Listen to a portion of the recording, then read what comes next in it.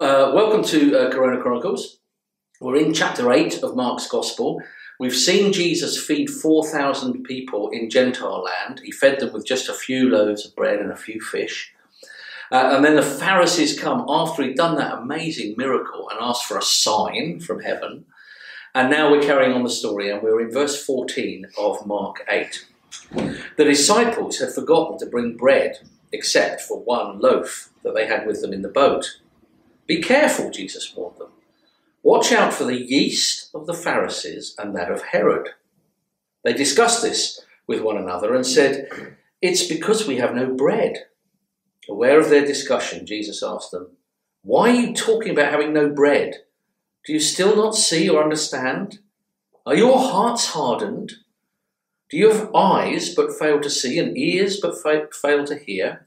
And don't you remember when I broke the 5 loaves for the 5,000, how many basketfuls of pieces did you pick up?" 12, they replied. "And when I broke the 7 loaves for the 4,000, how many basketfuls of pieces did you pick up?" They answered, 7.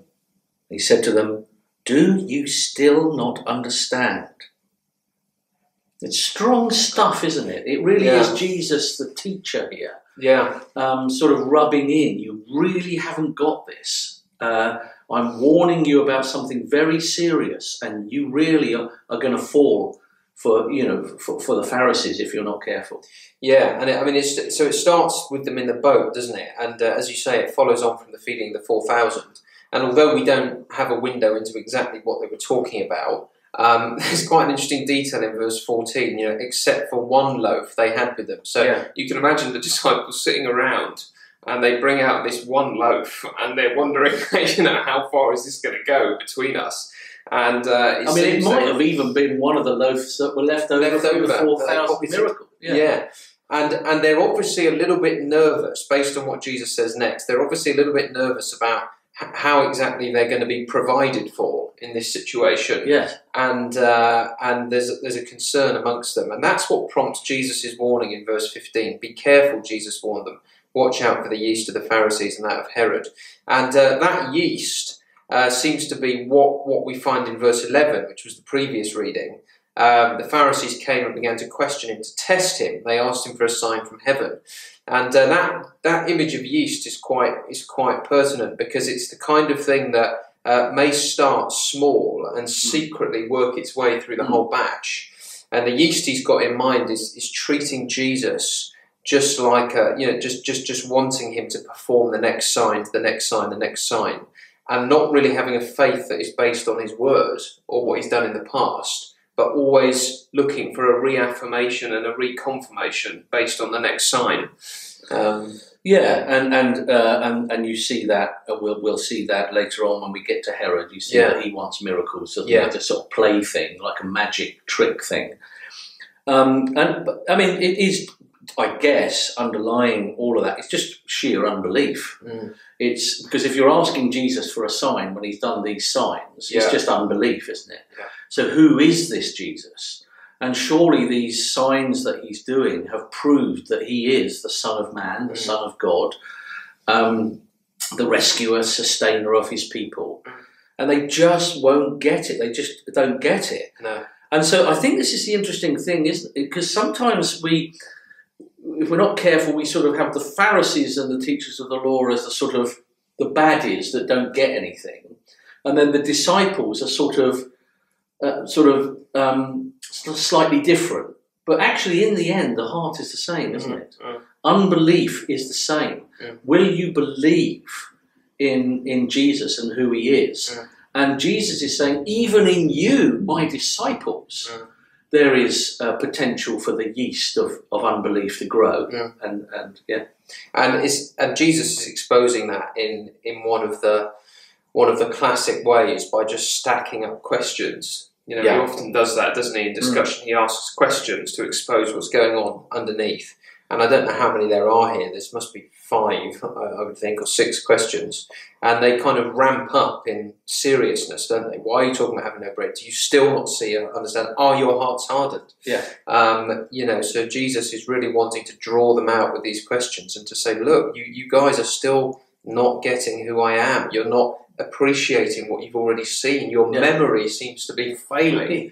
He says, do you not remember? It wasn't that long ago that you saw me do these miracles to provide, and you saw, he is treating them like children, isn't it? How many did we pick up? 12. Yeah. How many did we pick up? 7. Yes. It's like, for goodness sake, lads. Yeah.